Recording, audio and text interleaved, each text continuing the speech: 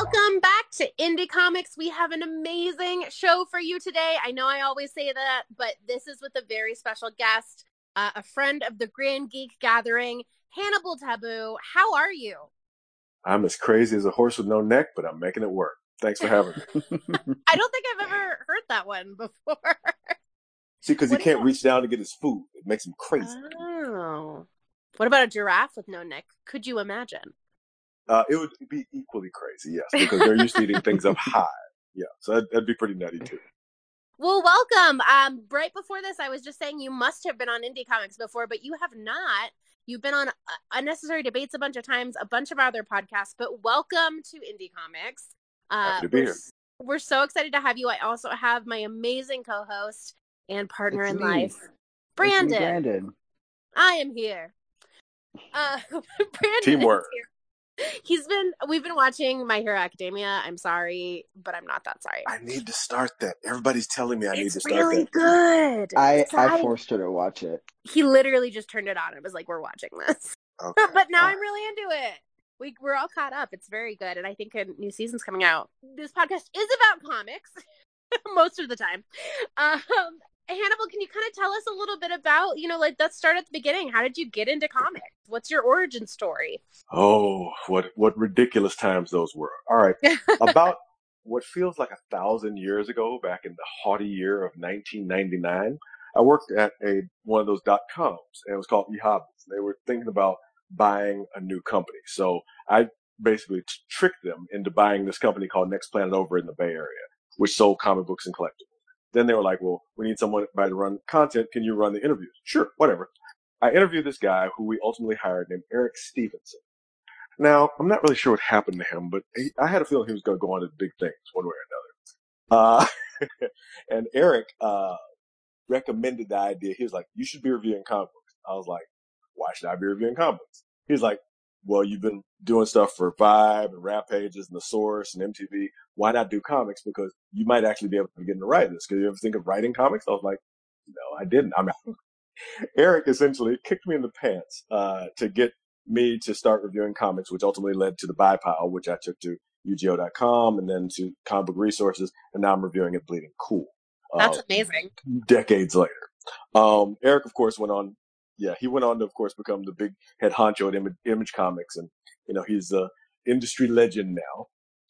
And yeah, without me telling him, I entered the Top Cow Talent Hunt, and in 2012, and there were 11,000 stories, and 3 of them won, and mine was one of them. And oh my gosh, that was my first professional work after getting the idea to start writing comics in 1999 and making false starts and whatnot. But it's a marathon, not a sprint in that regard. So now I'm writing stuff fairly regularly, and I've got a lot of stuff coming out this year, and I'm just trying to stay busy and keep myself in the zeitgeist there. That's awesome. I love the word zeitgeist. Thank you for using that.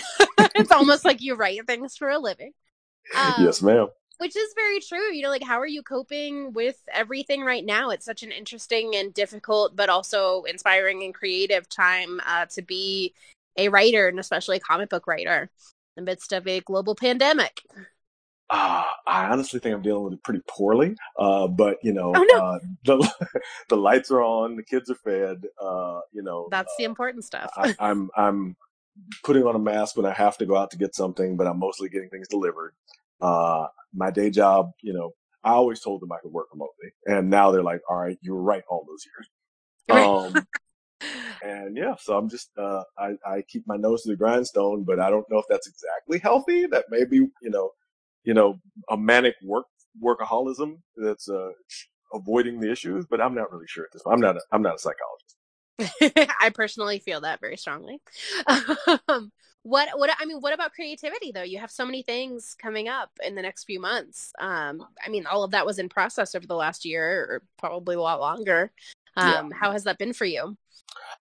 It's been up and down. There's been times, especially early in the pandemic, where it was really hard to get going. It was really hard to focus because there was so much doom and gloom happening, and then more doom and gloom happened, and then even more doom and gloom happened. So it was really hard to focus for a long time. And then I had a period of almost frightening productivity where I was just churning out copy like crazy. Here's 4 scripts for this thing. Here's 6 scripts for this thing. Here's all the graphics for this thing, yada, yada, yada.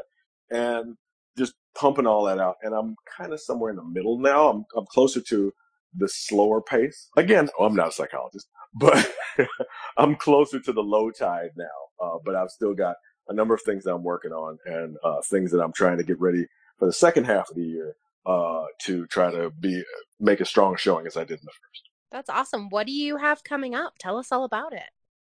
Well, okay. February, there's 3 things coming out. The biggest one that I'm interested in is from Wonderman Comics, which is a publisher I've done 3 titles with now.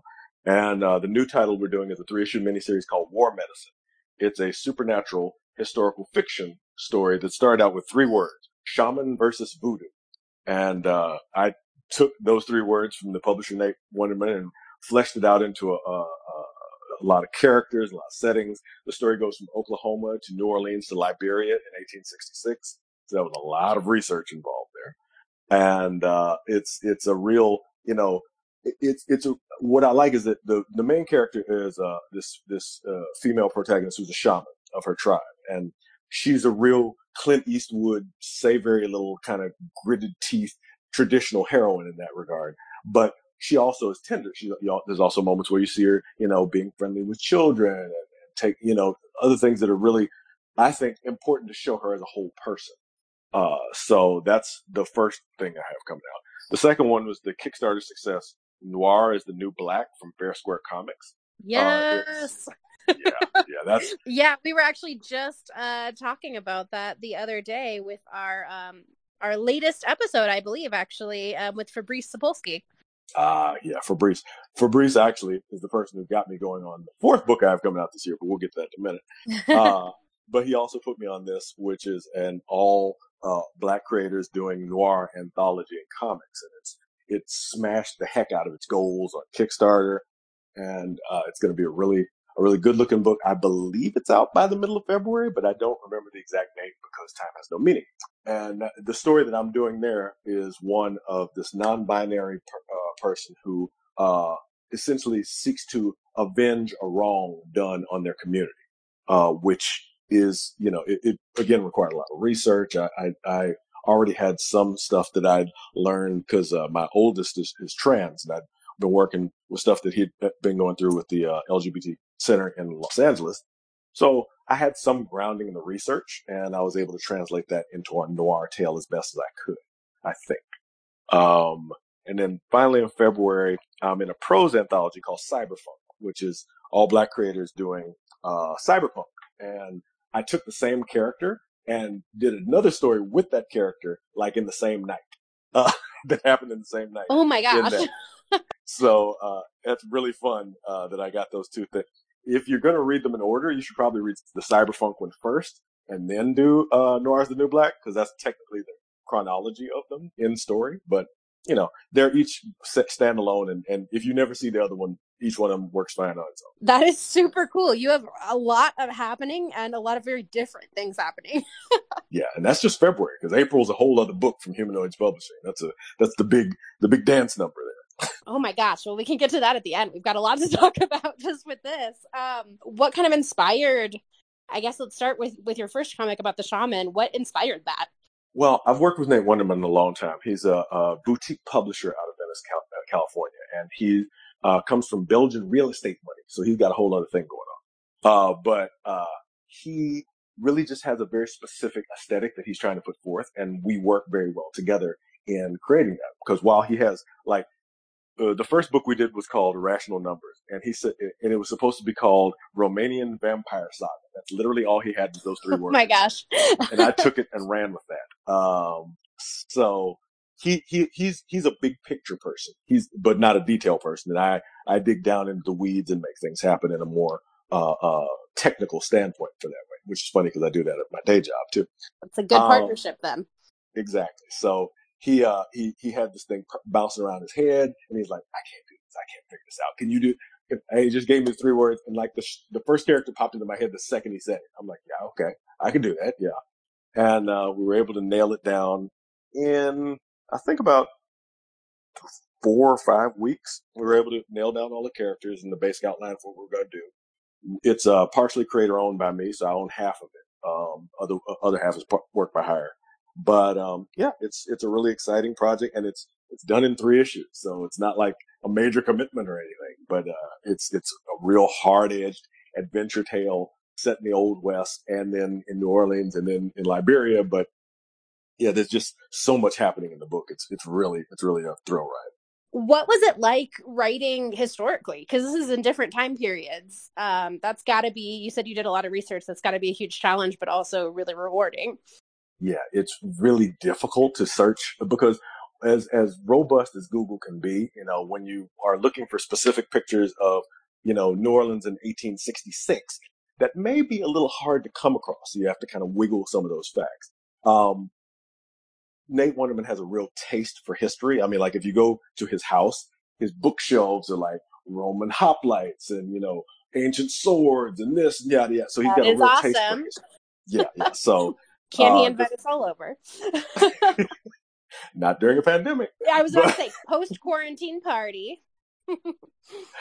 So he's the 3 books that we've done. Actually, I guess there's 4 books now that I think about it. They've all had a very strong historical and research-based component. In Irrational Numbers, I was researching, ancient Greece and Romania and the Romanian Revolution and a lot of things about Eastern Europe. And in the book that we did, Scoundrel, I had to research a lot about East LA in 1981. So, there's a very specific detail in the thing that like multiple people have come and like, how did you know this? Nobody knew this band. They're amazing. But nobody knew them outside of East LA because I worked with somebody who was working in radio in 1981 and he was able to give me some more information. That's awesome. So yeah, it's a lot of work doing these historical books, but I've been very happy with the product, and I've been very happy with the work that we've been able to do together. That's wonderful. And it sounds like too, something I've noticed as you're talking about your work is that you have, a really strong female driven book, and you have, obviously an amazing anthology raising up Black voices. And then you have this amazing LGBTQIA plus, book. What is that like for you, just representing not only, your own demographic, but other people who, need their voices raised up, and we need more stories about diverse characters. What does that mean to you? Well, for me, it means a lot of things. In that, I grew up in Memphis, and I grew up, a very weird Black kid, desperate for some kind of representation that just was not there. The best I could get was Lando Calrissian, and I would never be that cool. So that was all our problem. I think I beg to differ. You're very kind. So when I'm able to write something that may speak to somebody or may give somebody something that they didn't have before, that's very important to me. We have a gajillion slices of how many Chris's do we have in movies right now? So, oh my gosh, right?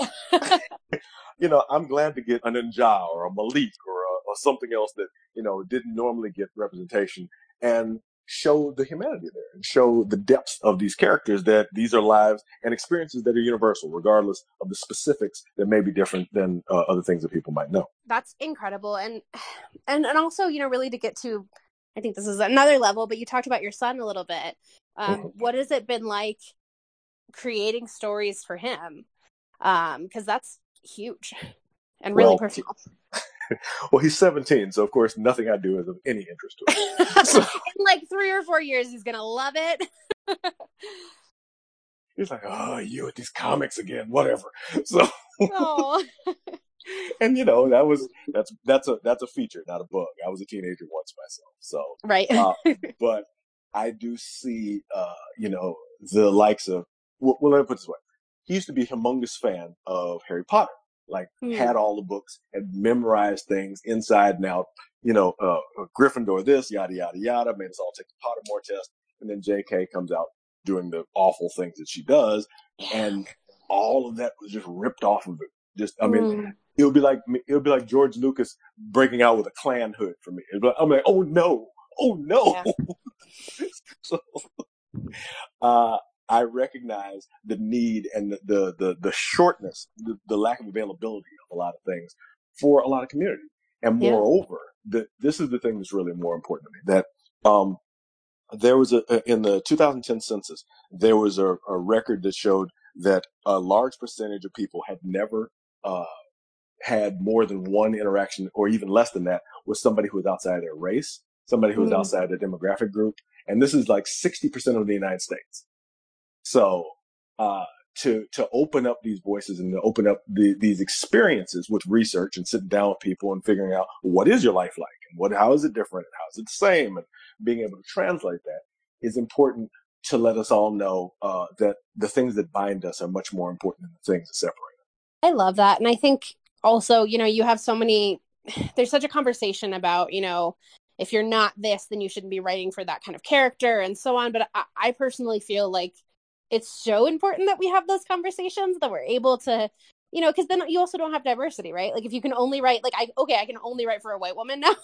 That would be a really boring comic, and we don't need more of that in the world. And so, really taking the time to talk with different people, to understand them, to understand, making sure that you're doing things right. It's a lot of pressure, but I think you can get really beautiful stories that are bringing all different kinds of people and perspectives together. And I think that's what you're accomplishing here. I'm really excited for your new work.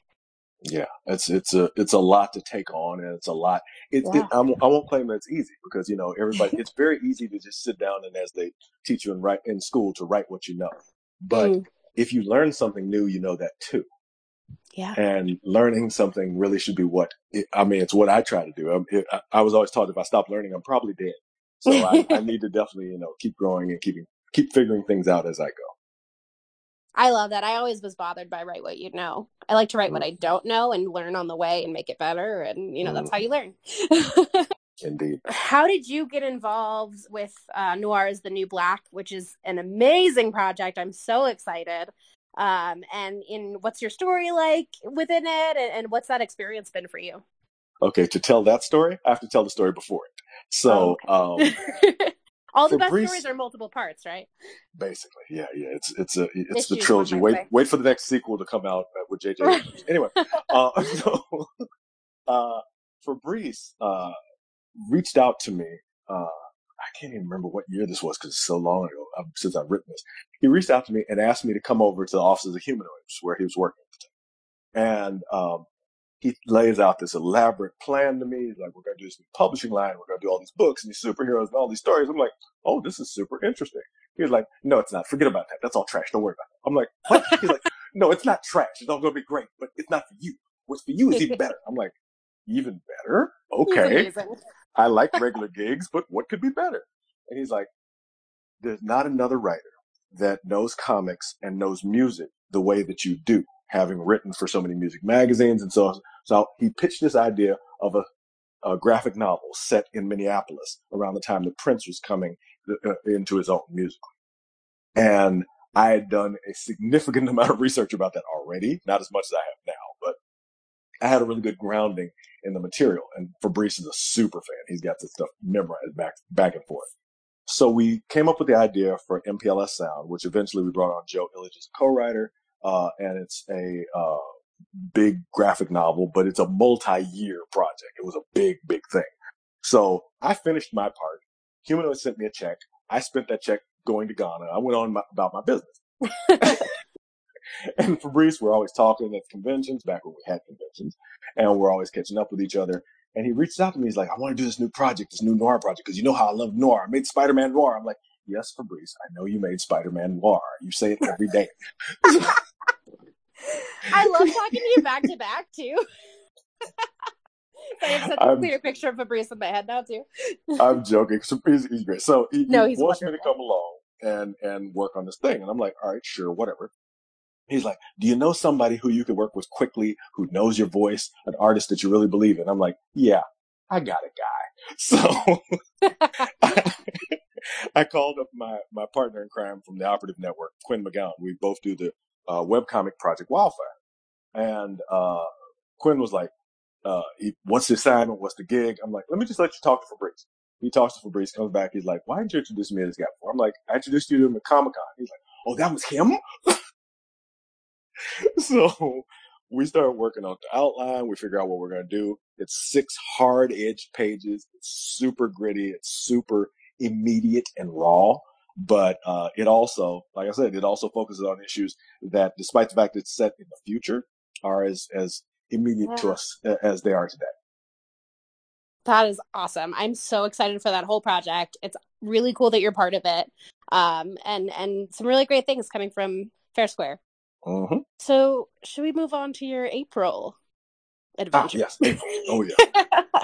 Oh, so much. Okay, so I told you a little bit about MPLS Sound. So MPLS Sound is a big book. It's really, because I've been writing 22-page books. I did 12 issues with Wonder Woman on Time Corps. I did 6 here. I did 4 there. So, but I'm like, okay, yeah, I could eyeball a 22-page book and pretty much guess what I'm going to do outlining it. A bigger book is a bigger challenge. It's a lot of work. What? I bet. It's a lot. So I was very happy with when Joe Illich came on board as a co-writer, because his experience and the depth of his knowledge as well, because he was actually, I think he's a little older than me, so he has as much of a grounding that, but more immediate, because he could go out more in some of the scene that I could at that time. I think I don't even know how old I was, probably back then. I was definitely in elementary school, but so yeah, the project as a whole, it was probably 3 years worth of work, because I turned in the script a long time ago. Wow. And but we've been refining it with the people at Humanoids. We've been refining it with things going on with the artist, who's fantastic. We got Jen Bartel, who's from Minneapolis, to do the cover. And oh my gosh, I love Jen. It is She's dazzling. one of my favorite artists. I bet it is. That's awesome. So yeah, I mean, it's a humongous accomplishment, and the publisher's very enthusiastic about getting this book out here. They wanted to get it out last year, but who wants to put a book out last year? But it's fair. And yeah, we're finally gonna let people see it this April from Humanoids Publishing. What are you most excited about for it? Well, and I've never been a real I've never really been a high level writer.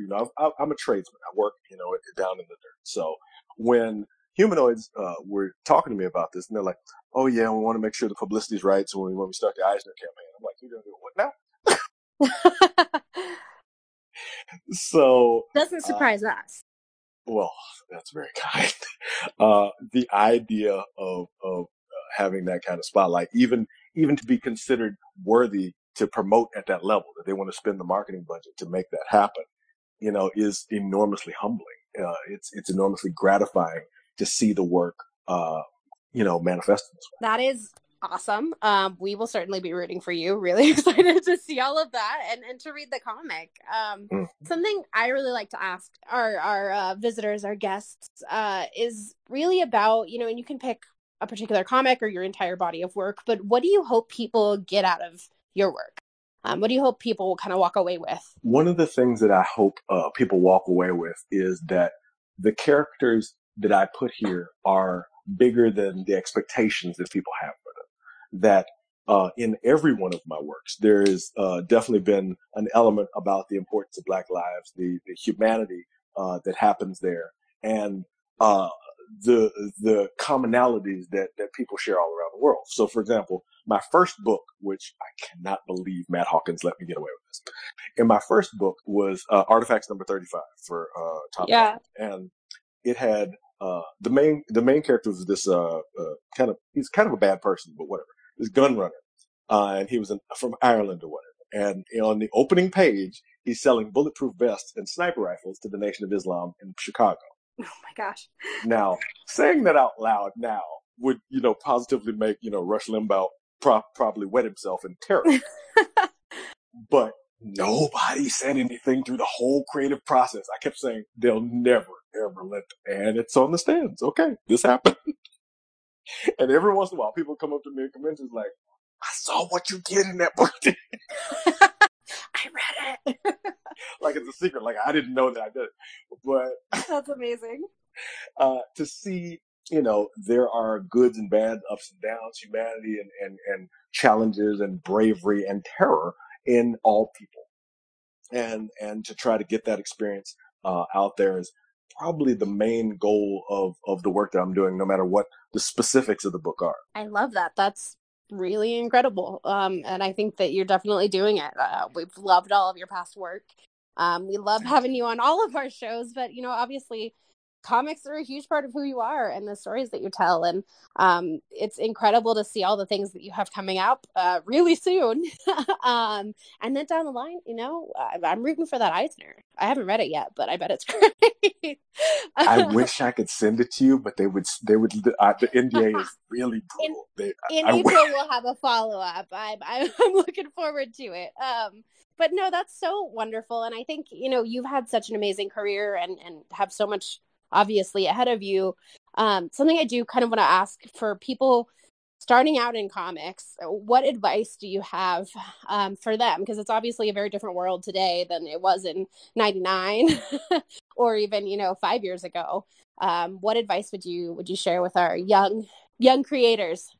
Well, the first advice I tell anybody in any entertainment industry is finish things. That the difference between somebody with an idea and somebody with a product is that it was finished.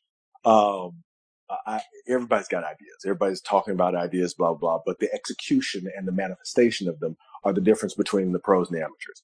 And that's the first and most important line that someone has to cross.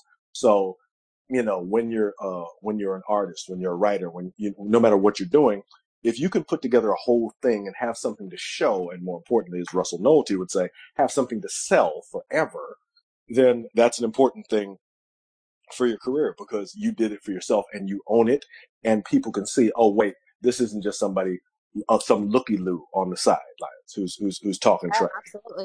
The second thing is the mantra of my mentor Geoffrey Thorne, and that is make new things. That while I probably could really nail a Bionic 6 reboot with the idea that's been stuck in my head for about 7 years, I'd rather immediately push to make something new, because if that comes along, I can do it, but I won't own it. I won't be able to say, that this is my thing that I created and pushed into the world on my own. I've worked on things that other people worked on before. I did a number of licensed things for, I think I could say that. I did a bunch of licensed things for Lion Forge that I don't know if ever saw the light of day because I didn't see them. But checks cleared.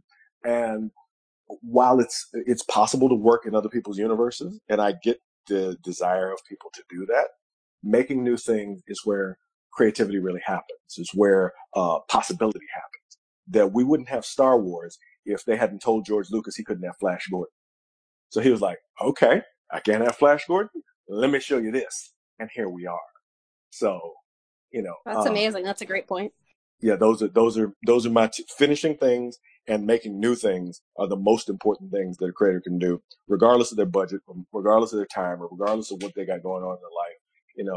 If you're writing stuff in your phone in line at the supermarket, which I've done, if you're, sneaking off for a long bathroom break and typing on the toilet, which I have done.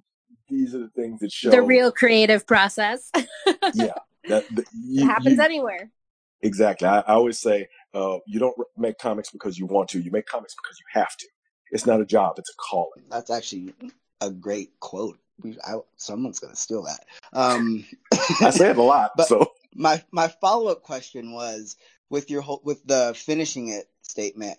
I know a lot of people, and me myself, like, we want to finish things, but then we get writer's block or artist block or whatever it may be. What would your advice be for pushing through that?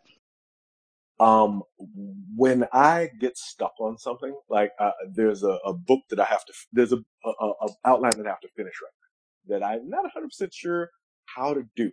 So when I don't know what to do I go do something else. I either go, talk to my kids, or I go for a walk, or I start writing something completely different. And sooner or later, the idea will come to me. So, like, I got stuck on this one outline for Project Wildfire that I have to get done. And I was like, okay, but if I do that, I'm gonna blow up this other thing. If I do that, and I had kind of a paralysis of too many choices.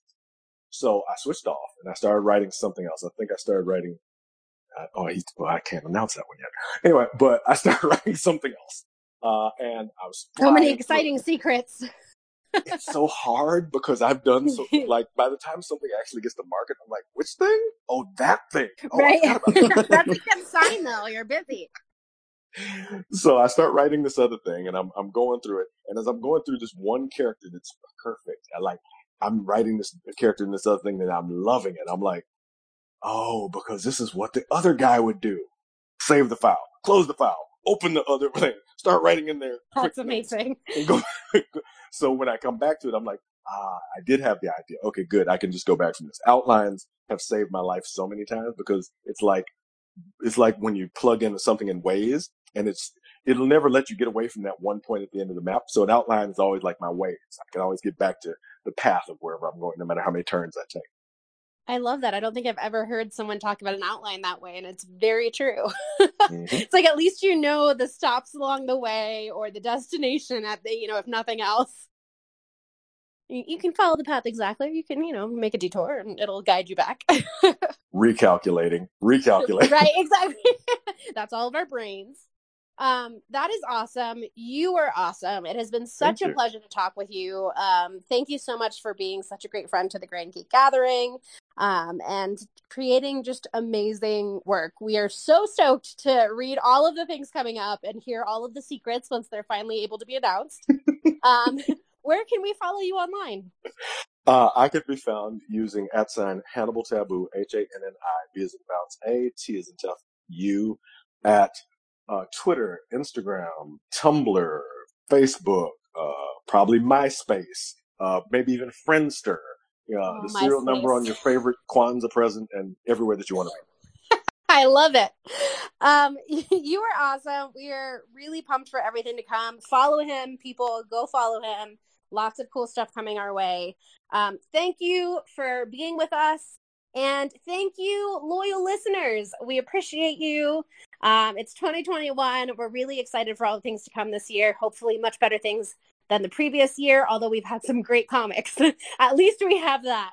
Check out our other podcasts on Apple Podcasts, Spotify, Google Podcasts, Stitcher, and all podcast apps. We are everywhere. You can also check out our website, thegrandgeekgathering.com, for articles, videos, and more. Please also remember to rate, review, and subscribe. Let us know which of Hannibal's amazing comics you are the most excited for. Let us know as you pick them up if you love them. Anything that you want to share.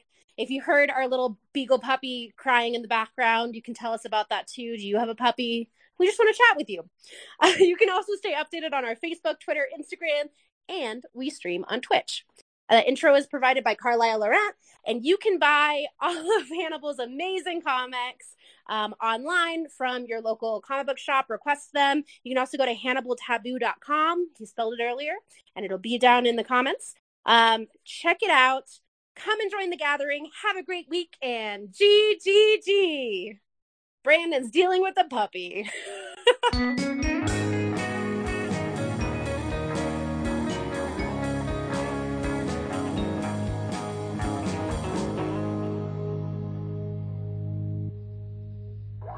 Grand Geek Gathering.